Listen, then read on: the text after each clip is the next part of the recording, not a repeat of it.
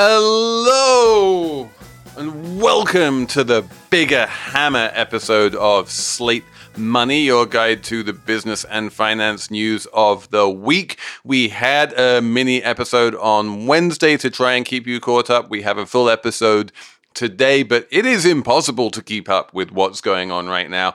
We're going to do our best to cover what's going on in Congress, what's going on in the world, how the coronavirus will affect the global economy, all of these questions in this episode. I'm Felix Salmon of Axios. I wrote a newsletter this week, Axios Edge, with a whole segment about the sort of what this means for investors in the stock market. We don't cover that this week, but we are definitely looking at that. And if you have any questions about your own investments or anything else, do please send them in on slatemoney@slate.com, and we will do our best to answer them. With me, I have Emily Peck of HuffPost. Hello. Who's going to try and explain how this crisis is hitting like hourly wage earners and that kind of thing. With me, I have Anna Szymanski of Breaking Views. Hello. Anna has a whole Slate Plus segment about Brazil, but she is also going to have a little fight with me about what is the job of capital during a pandemic. All of that coming up on Slate Money. Hi, this is Dahlia Lithwick, host of Slate's legal podcast, Amicus. If you're listening to this show, you might be interested in Amicus's live show that we're hosting in Washington, D.C. on Tuesday, May the 14th. My colleague, Mark Joseph Stern, and I will be talking to some amazing guests, including Sherrilyn Ifill and a sitting state Supreme Court justice, all about how originalism, a relatively recently invented way of interpreting the Constitution, has taken over the Supreme Court and radically reshaped the law. It's been doctrinal rocket fuel for the conservative legal movement and facilitated the rolling back of abortion rights, the expansion of gun rights, and the obliteration of the separation of church and state. And as another wildly consequential Supreme Court term careers to its end, the court's originalists are on a tear.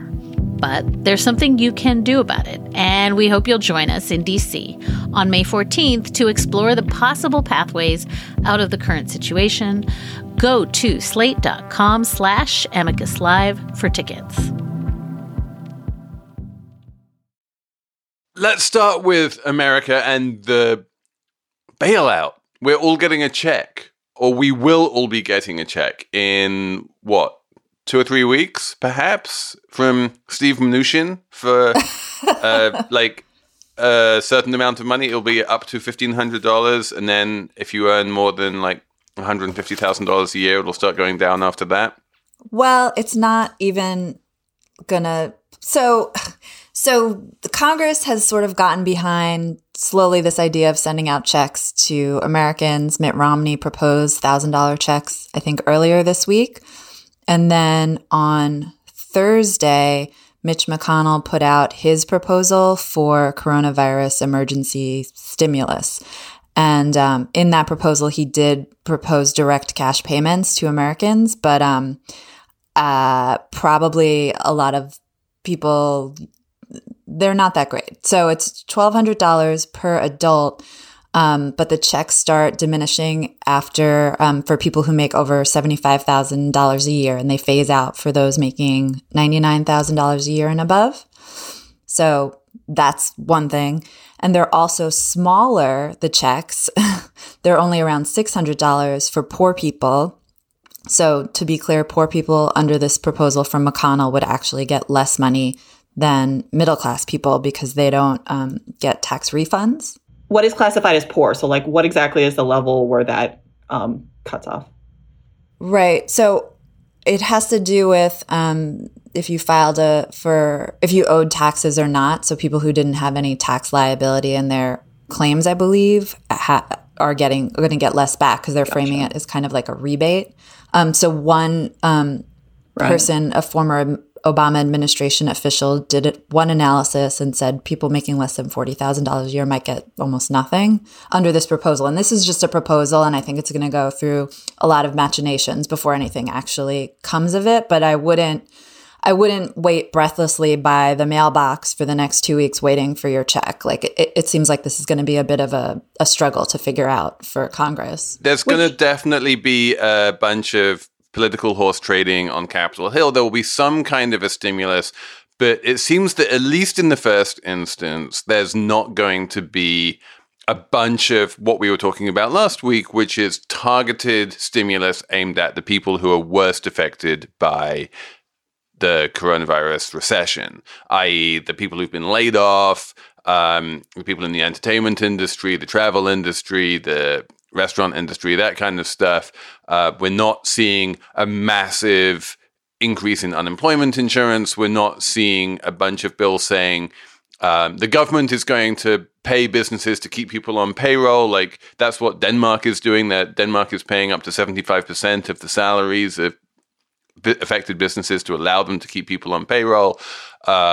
France is coming out and saying that businesses don't need to pay rent if they need to close for this period, it's all of these kind of very targeted interventions seem not to be happening. And instead we're doing a vague kind of helicopter drop. Everyone gets something. Maybe the richest people, depending on how much they earned in 2018, might get less money.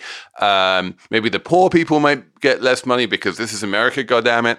And it doesn't seem like anyone is really thinking about this in terms of what's going to be the most effective. Instead, they're thinking about this in terms of some other kind of weird political calculations and also what's practically the easiest to implement on a practical basis. Yeah, I would say that, yes, on the one hand, in theory, we would want to do this in the most effective way possible. But this is such a potential disaster that I feel like they should just do more rather than less and do whatever you can quickly. Because the longer it takes to do this, the more damage there's going to be and the more expensive it's going to be.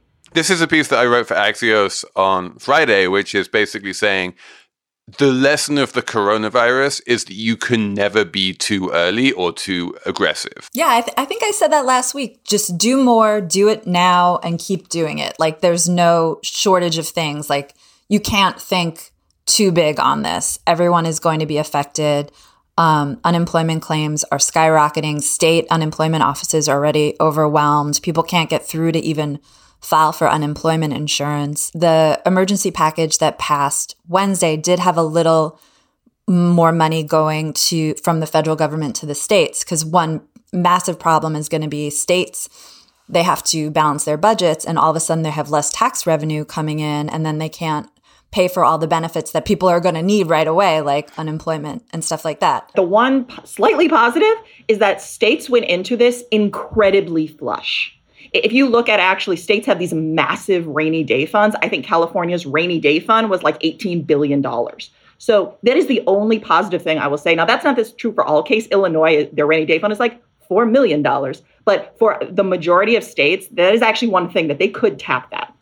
And we have to understand, because this happens at the state level, all of this unemployment money, which is coming out, is over and above any federal stimulus. At some point, as Emily says, the federal government is going to wind up having to send money to the states in order to pay an unprecedented spike in unemployment claims. Goldman Sachs is forecasting that the next week, when the big first week of unemployment claims numbers comes out, we're going to see 2.2 million new claims for unemployment, which is just a number which is so unimaginable.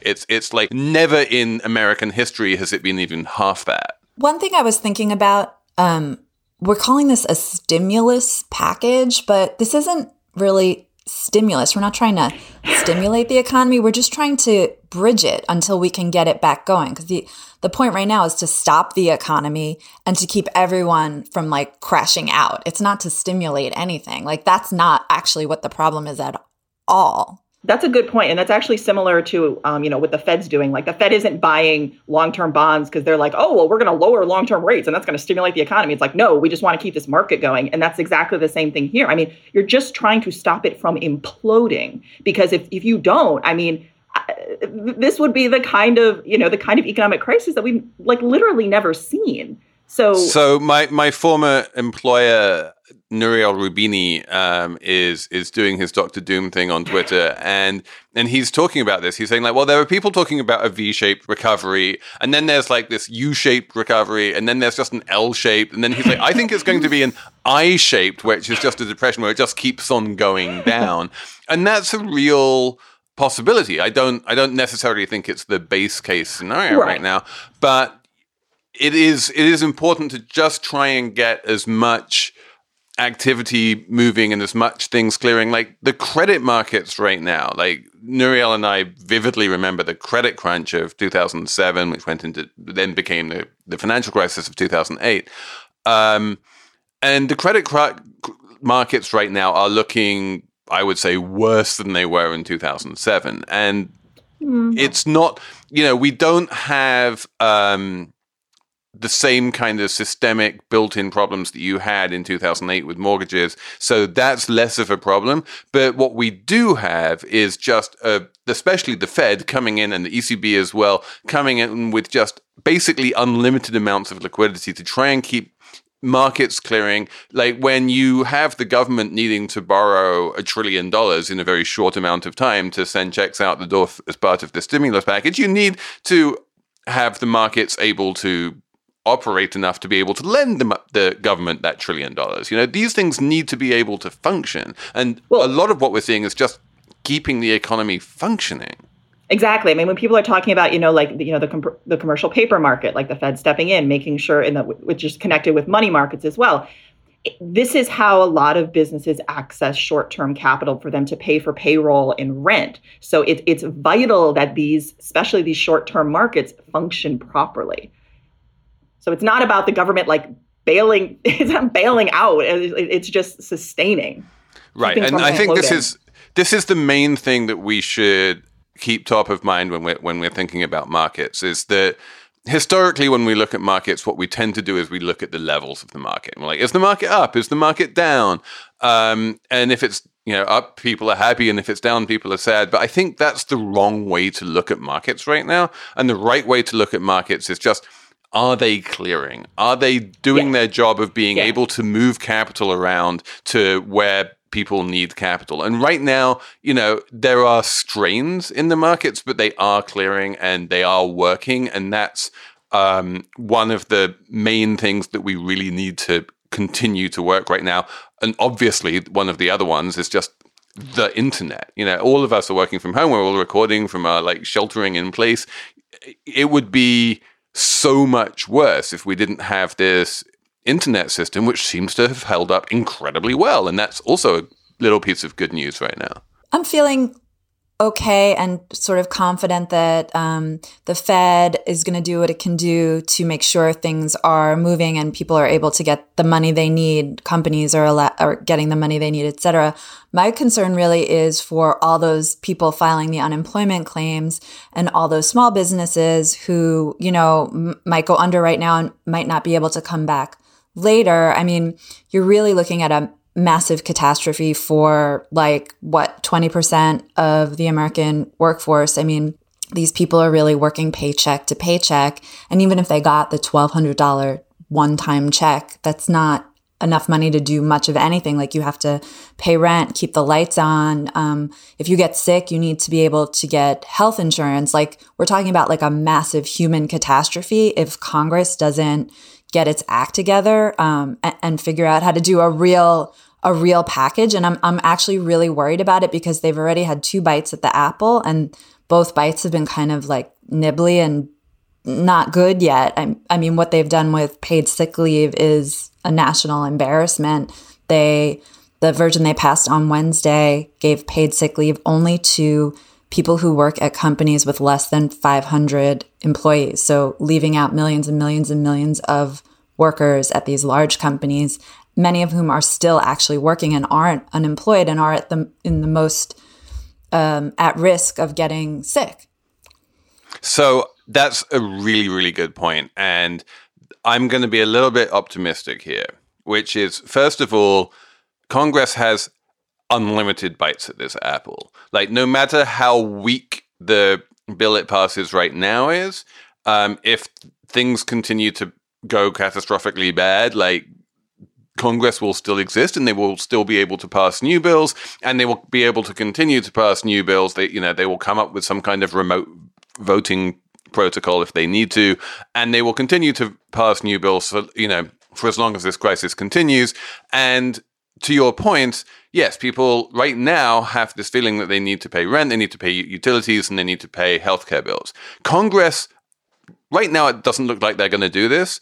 But at some point in the future, absolutely has the ability to pass a law saying, you know what, right now, you don't need to pay rent. It has the ability to pass a law saying, you don't need to pay your utilities. We're going to deal with the utilities and we're just going to have them, not bill you for these months. It has the ability to say all treatment is going to be free for the next however many months. Like, all of these things are within Congress's power to implement. And although it is not doing it yet, I hold out hope that if and when those things become necessary, like, at least we will have the ability to do them. Yeah. And if you compare to 2008, how long it took for anything really to start, like, the only thing, one of the few pluses I'll say is at least people are now, they're getting their act together somewhat quickly. And even though, yes, it would be nice if Congress was doing it faster, I do think that if this what we've seen thus far continues, it shouldn't be too long before something significant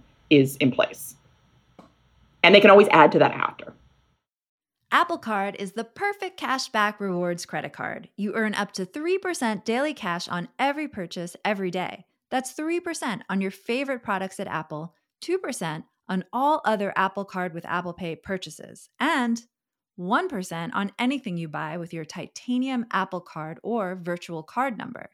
Visit apple.co/card calculator to see how much you can earn. Apple Card issued by Goldman Sachs Bank USA, Salt Lake City branch. Subject to credit approval. Terms apply. Hello, I'm Imi Harper. On the Slow Newscast from Tortoise, I tell the story of how a Hong Kong billionaire was silenced. I got bombs thrown into my house. I got people came here, ransacked my computer. And I got people threatening me. I got this and that, but I'm safe. And what it reveals about the freedoms Hong Kong no longer enjoys. Listen to Hong Kong's rebel billionaire on the Slow Newscast, wherever you get your podcasts.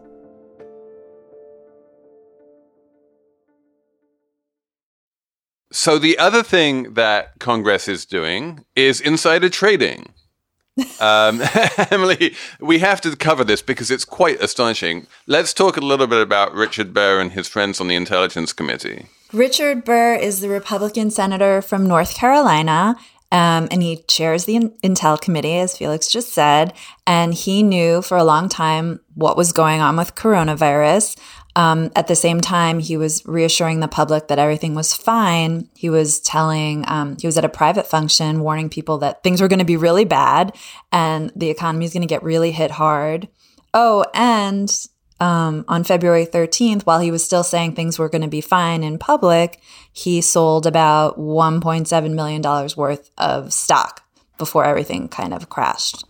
Do I have that right? And he also specifically sold stock in like hotel companies and yes. And while buying stock, I believe. No, yeah, he sold stock in hotel companies, and then it was Loeffler who started buying stock in like Citrix and like remote working companies.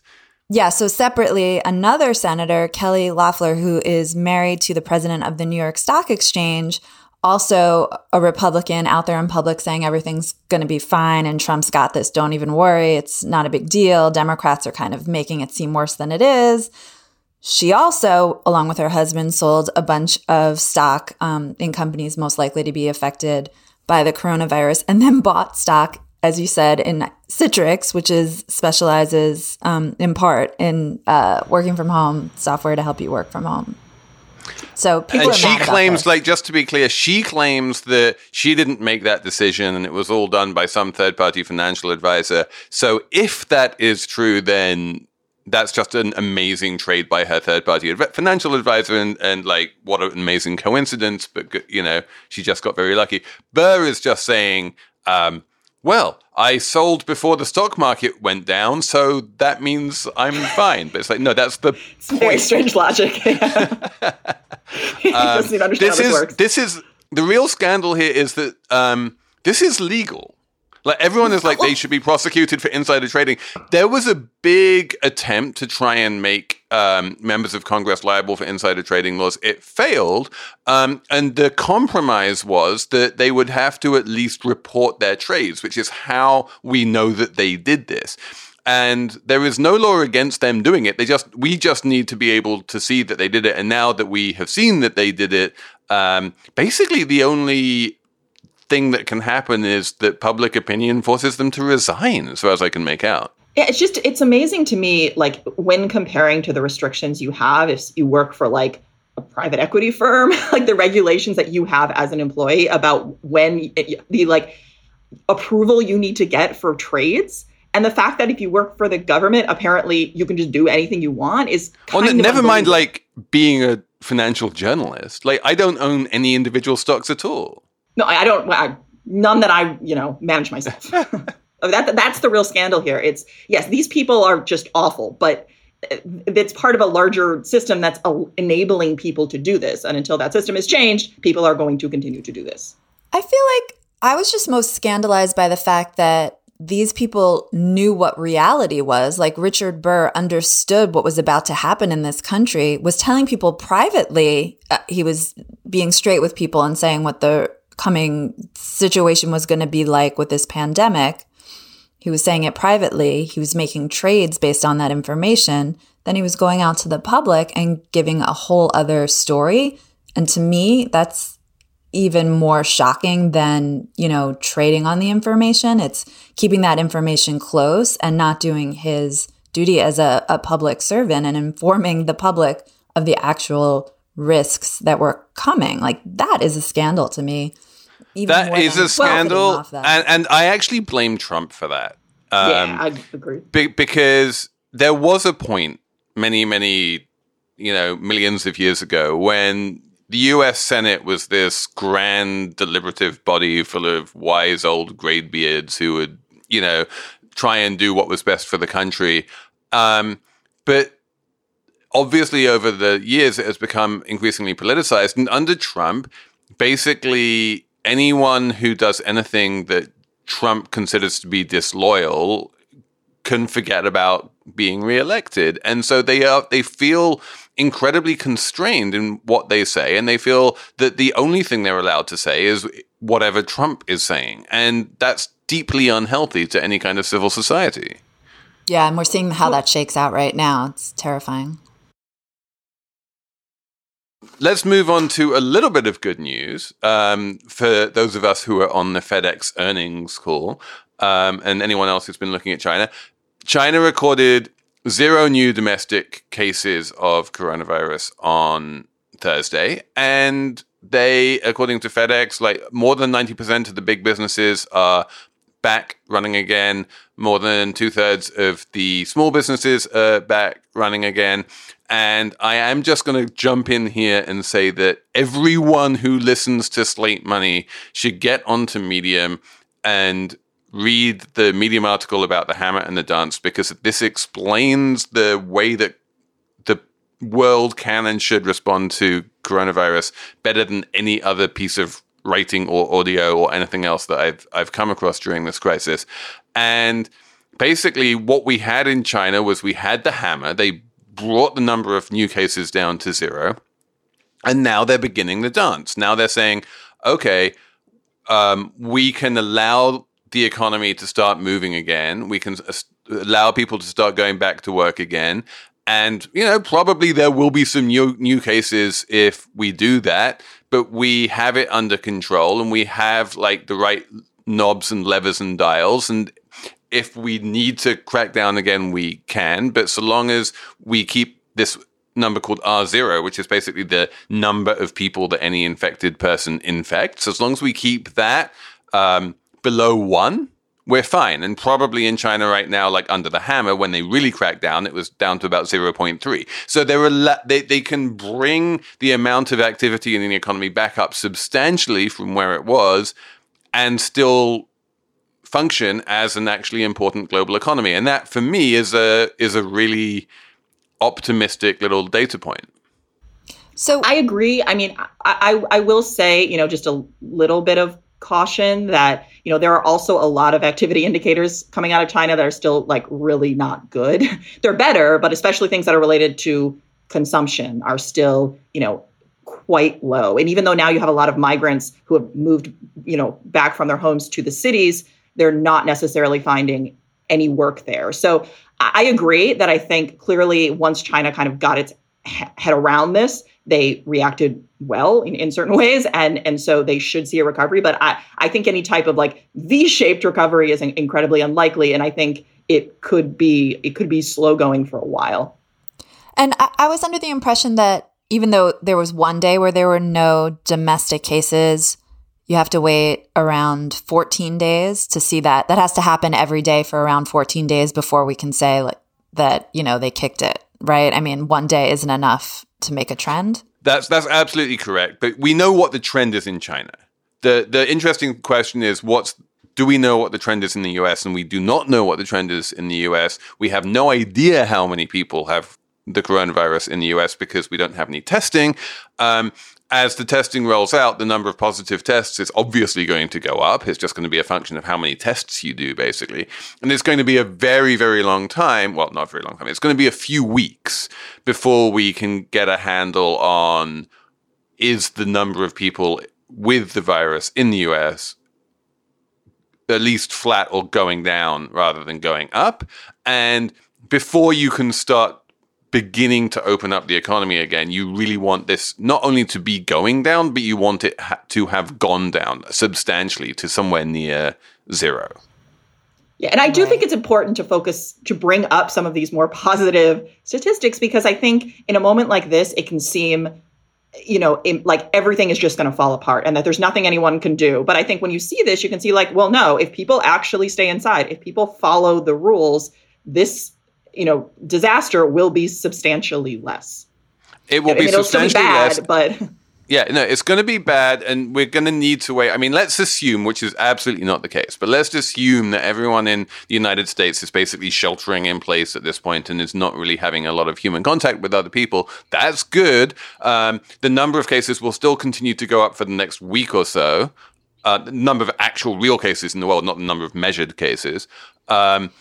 They will continue to go up, but then it will stop going up. And, the hospitals will be overloaded and there will be this medical emergency. But then it will, with any luck, start going down quite quickly as people don't have contact with each other. And then that gives us time to start building out more medical capacity because come the fall, there will be another uptick in COVID cases. But we have time between now and the fall. And maybe in the fall, we have enough time to get a lot of masks, get a lot of tests, get a lot of respirators and ventilators, and put ourselves on a footing which makes us much more capable of reacting to this epidemic. And then you can allow people, in a few weeks to start, going back to work and that kind of thing with much more confidence that there's a plan. Right now, there is not a plan. And the only thing you can do is buy yourself time to create a plan.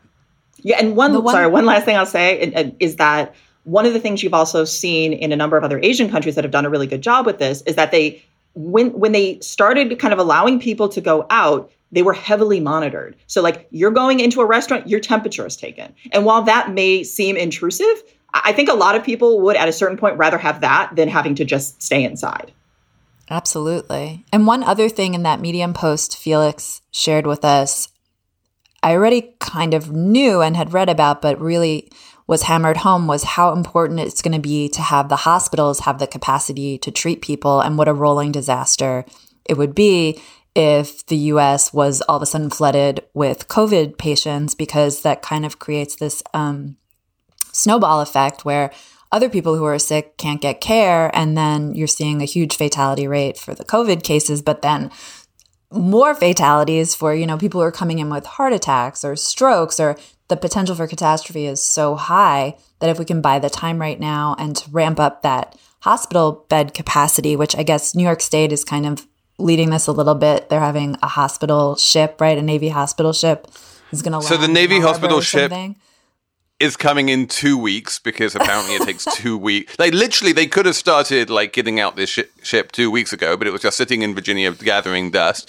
Now they need to start making it work, and then in 2 weeks' time, it will arrive in New York. And yeah, this hospital ship, when it arrives in New York, will not have any COVID patients. It will have all of the other patients that would otherwise normally be in hospital to free up space in the hospitals for COVID patients. Right. And so that to me, the post that you shared really hammered home the importance of ramping up our medical capacity and our hospital capacity and just what a difference that can make in the fatality rate. And there just seems like there's a lot that needs to be done. So it seems state governments kind of have it under control. But again, I say the federal government does not seem to.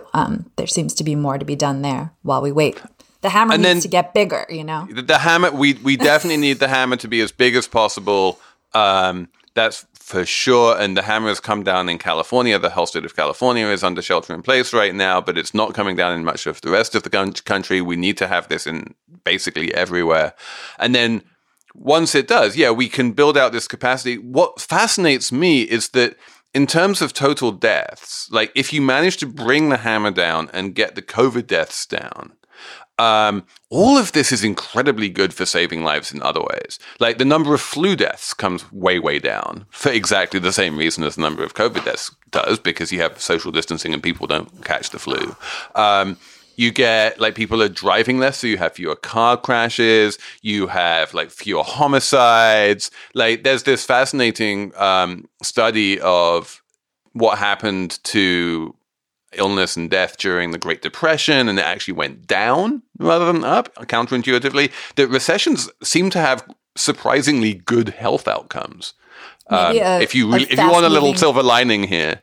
A fast-moving economy is bad for the environment and bad for the health of the population. Maybe we want... the environment, that's actually a non-trivial thing. There's I've seen some mathematics on this just in terms of China, that the number of lives saved by the decline in air pollution in China is greater than the number of lives lost to COVID.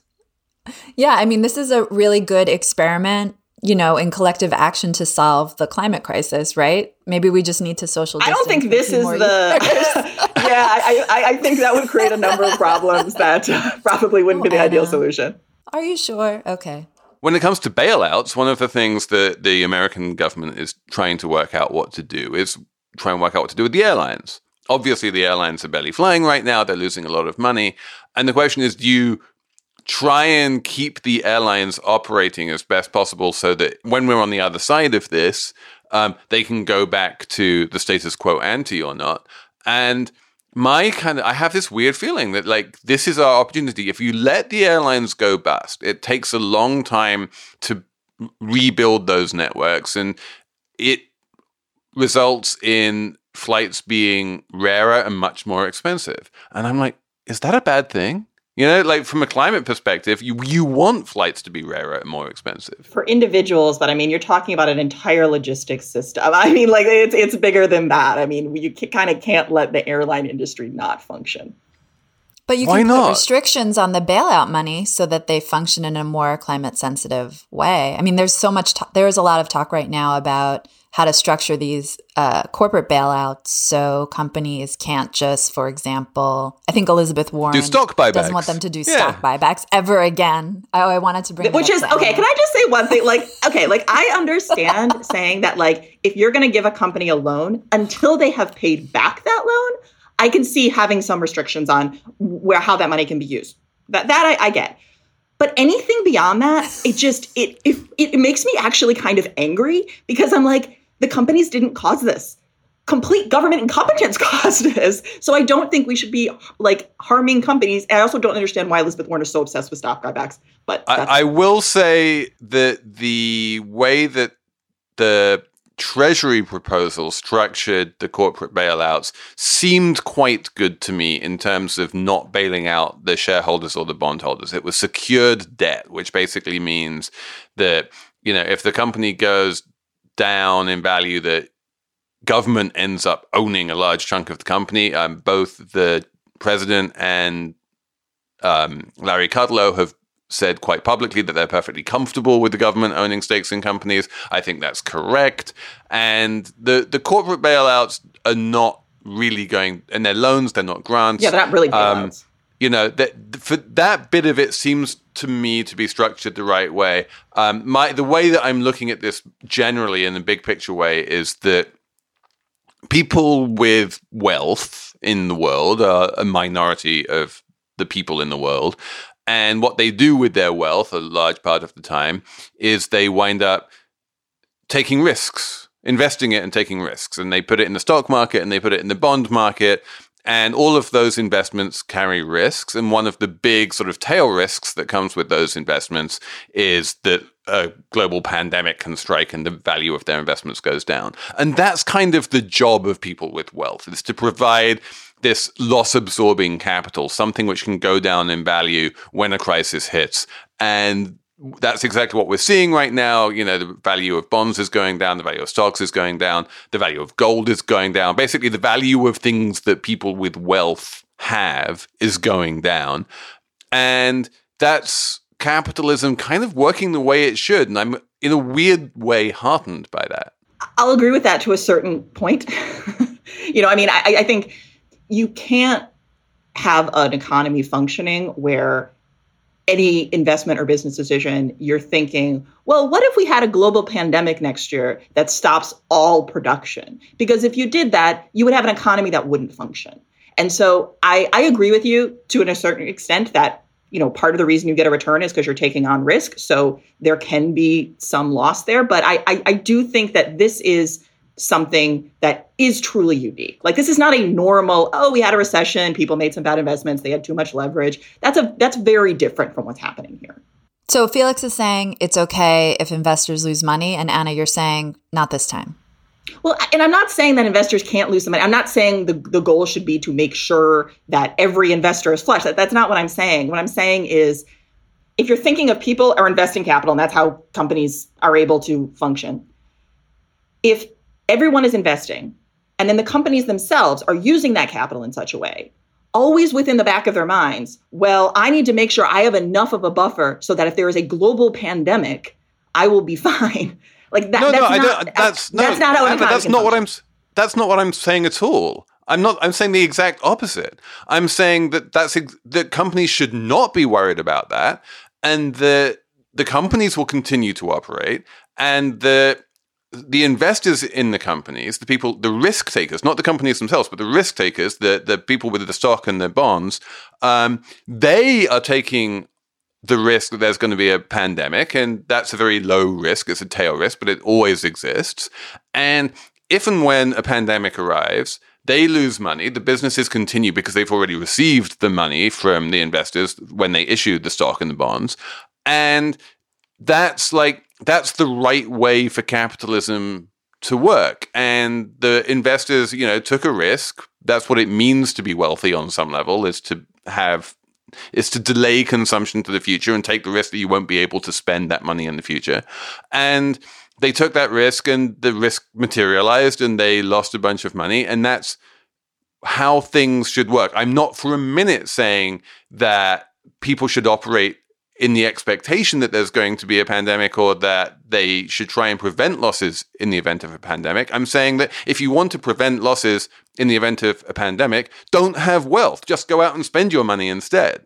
I'm gonna think that's not the ideal way how we want to run our economy. But look, I agree with you. No, that's capitalism. I'm literally saying that is how we have been running our economy. That is exactly how the economy has been growing up until now. And that's how the economy will continue to grow on the other side of this pandemic when we come out the other side. Fair. We don't need to go in this argument. I think that's with everything that's going on, I feel like this is not. But only last thing I'll say is that what happens to investors affects the ability of companies as they move forward. You can't divorce the real economy and the financial economy entirely. especially with something like this, because the ability of investors to access more capital, the ability of investors to grow, the ability of the economy to function is based on having capital markets that work. And if investors are so gun shy because they were all just wiped out, that could cause some problems. Now, do I think they should all be completely bailed out, all the investors? No. I'm just saying this is a unique circumstance. Let's have a numbers round. I'm going to start, I think, with 12, which is the number of journalists that China expelled in its latest tit-for-tat war with America over journalists. And they basically kicked out all of the journalists working for the Washington Post, the New York Times, the Wall Street Journal, the Voice of America. And they said you have to leave the country and you can't even go to Hong Kong. You just need to leave everywhere. And this came after America effectively kicked out about 60-odd Chinese journalists. And it comes against a background of China, basically, which is the main manufacturing hub in the world for face masks, basically refusing to export any face masks until all of the Chinese demand for face masks was filled. There is this extreme nationalism that is happening against the backdrop of the pandemic. And when you see countries putting up national borders and not allowing people in or out, that happens on a national level. We're seeing a lot of this nationalism, and I worry about this because I feel that there was already a trend towards less global cooperation and more nationalism, and that this pandemic is only going to exacerbate that. And that could well continue long after the coronavirus crisis has passed. I've thought about that because some of the countries affected the most right now have elected these populist leaders like us, like Italy, like the UK. And my positive thinking on this is that these leaders are doing such a bad job and the nationalism has failed. And coronavirus really does need to be fought with a global outlook, even though so much of it is about shutting down, borders and keeping everyone at home. There has to be some kind of global coordination. And these populist leaders have done such a bad job at that. It runs against everything they seem to believe in that I'm slightly optimistic that they'll all get voted out and can maybe get back to some kind of global cooperation or more globalist thinking in the future, maybe. Sadly, I kind of feel like, especially the last year, like everyone is talking about this like deglobalization, like this kind of, end of this era. And to me, this is like the ultimate coda on the end of the era of globalization, when literally you have people locking themselves down. Like I kind of feel like we are not going to go back to globalization like as we were before. I think it's much more likely that countries are going to become much more isolated, that trade is going to decline, that supply chains are going to become much closer, which will probably also end up potentially increasing prices. So I'm not overly positive about this. Anna, what's your number? So my number is 123.78. That is the ratio of gold and silver prices from a few days ago. That is the highest that number has been in 5,000 years. So that's the gold price divided by the silver price? Yes. Now, obviously, the data we had from like Pharaoh's time is probably somewhat suspect, but we do in fact have data. And as of like looking at the data we have, it is in fact the highest it's been in 5,000 years. Now, don't try to get me to explain why exactly that is, because like anything right now, it's incredibly, there are about 8 million reasons why, but I thought that was interesting.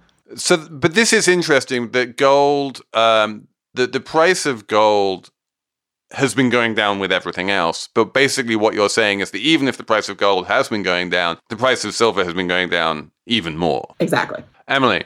Interesting. My number is $6,500. That is the healthcare deductible of one Amazon driver I spoke to yesterday that I can't stop thinking about. She pays $98 a month for health insurance, but then has a $6,500 deductible, which essentially means she's paying about $600 a month for health insurance. She only makes about $18 an hour right now driving, and has very limited protection against, getting coronavirus. She's not able to work from home. She's out in the truck all day. And because everyone is home right now, Amazon is seeing an amazing surge in business. So she's being pressured to drive for, I think, 8 or 10 hours a day as fast as she can. So she said that means she doesn't really take bathroom breaks or breaks to eat or anything like that. And just talking to her really reinforced how precarious people's economic and health situations really are right now, and just how bad the safety net is in the United States. I feel like we can't talk about enough, because maybe the situation will finally make people realize, like, you have to do something. People can't have $6,500 deductibles. Oh, and then the thing I wanted to compare it to is this great story in Reuters about a medical concierge service in New York City that rich people pay $5,000 a year to belong to. So contrast that with the $6,500 deductible. And those people of the concierge service were able to get COVID tests to their homes right now. So at a price. At a price, in addition to the $5,000 a year. But I mean, it just shows you the extreme inequality. This is why the NBA players all got tested. This is why Idris Elba or whoever got tested, is because if you are rich, you can get these tests. And it is a ridiculous two-tier system. I mean, part of the problem, the main problem, of course, is just that there aren't enough tests. And that one of the main reasons we need to buy time is to buy time to get a lot of tests, like tens of millions of tests, possibly hundreds of millions of tests into America, so that everyone can be tested multiple times. Everyone can know exactly who has it and who doesn't. That really helps enormously, and is almost more important than a vaccine. So that's huge. But I can also recommend Max Fisher piece in the New York Times, basically saying that if you look at the countries that have been successful in fighting the coronavirus versus the ones that have not been, having an effective medical safety net is just crucial. And I'm looking at the UK right now, which just seems to have the most shambolic response imaginable to coronavirus. And Boris Johnson is the worst conceivable leader you could have in this, in the face of this crisis. But the thing it has is a national health service, and just that alone puts it on a stronger footing than the United States. You need people to get treated and get tested and not worry about healthcare costs, because if people are worried about healthcare costs, that increases the amount of other people that they infect. That is correct. And most people are worried about healthcare costs.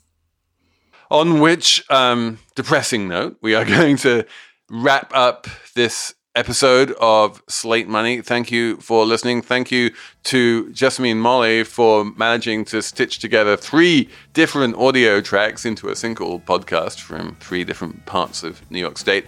Do keep the emails coming. It's slatemoney@slate.com. And we will talk to you next week on Slate Money.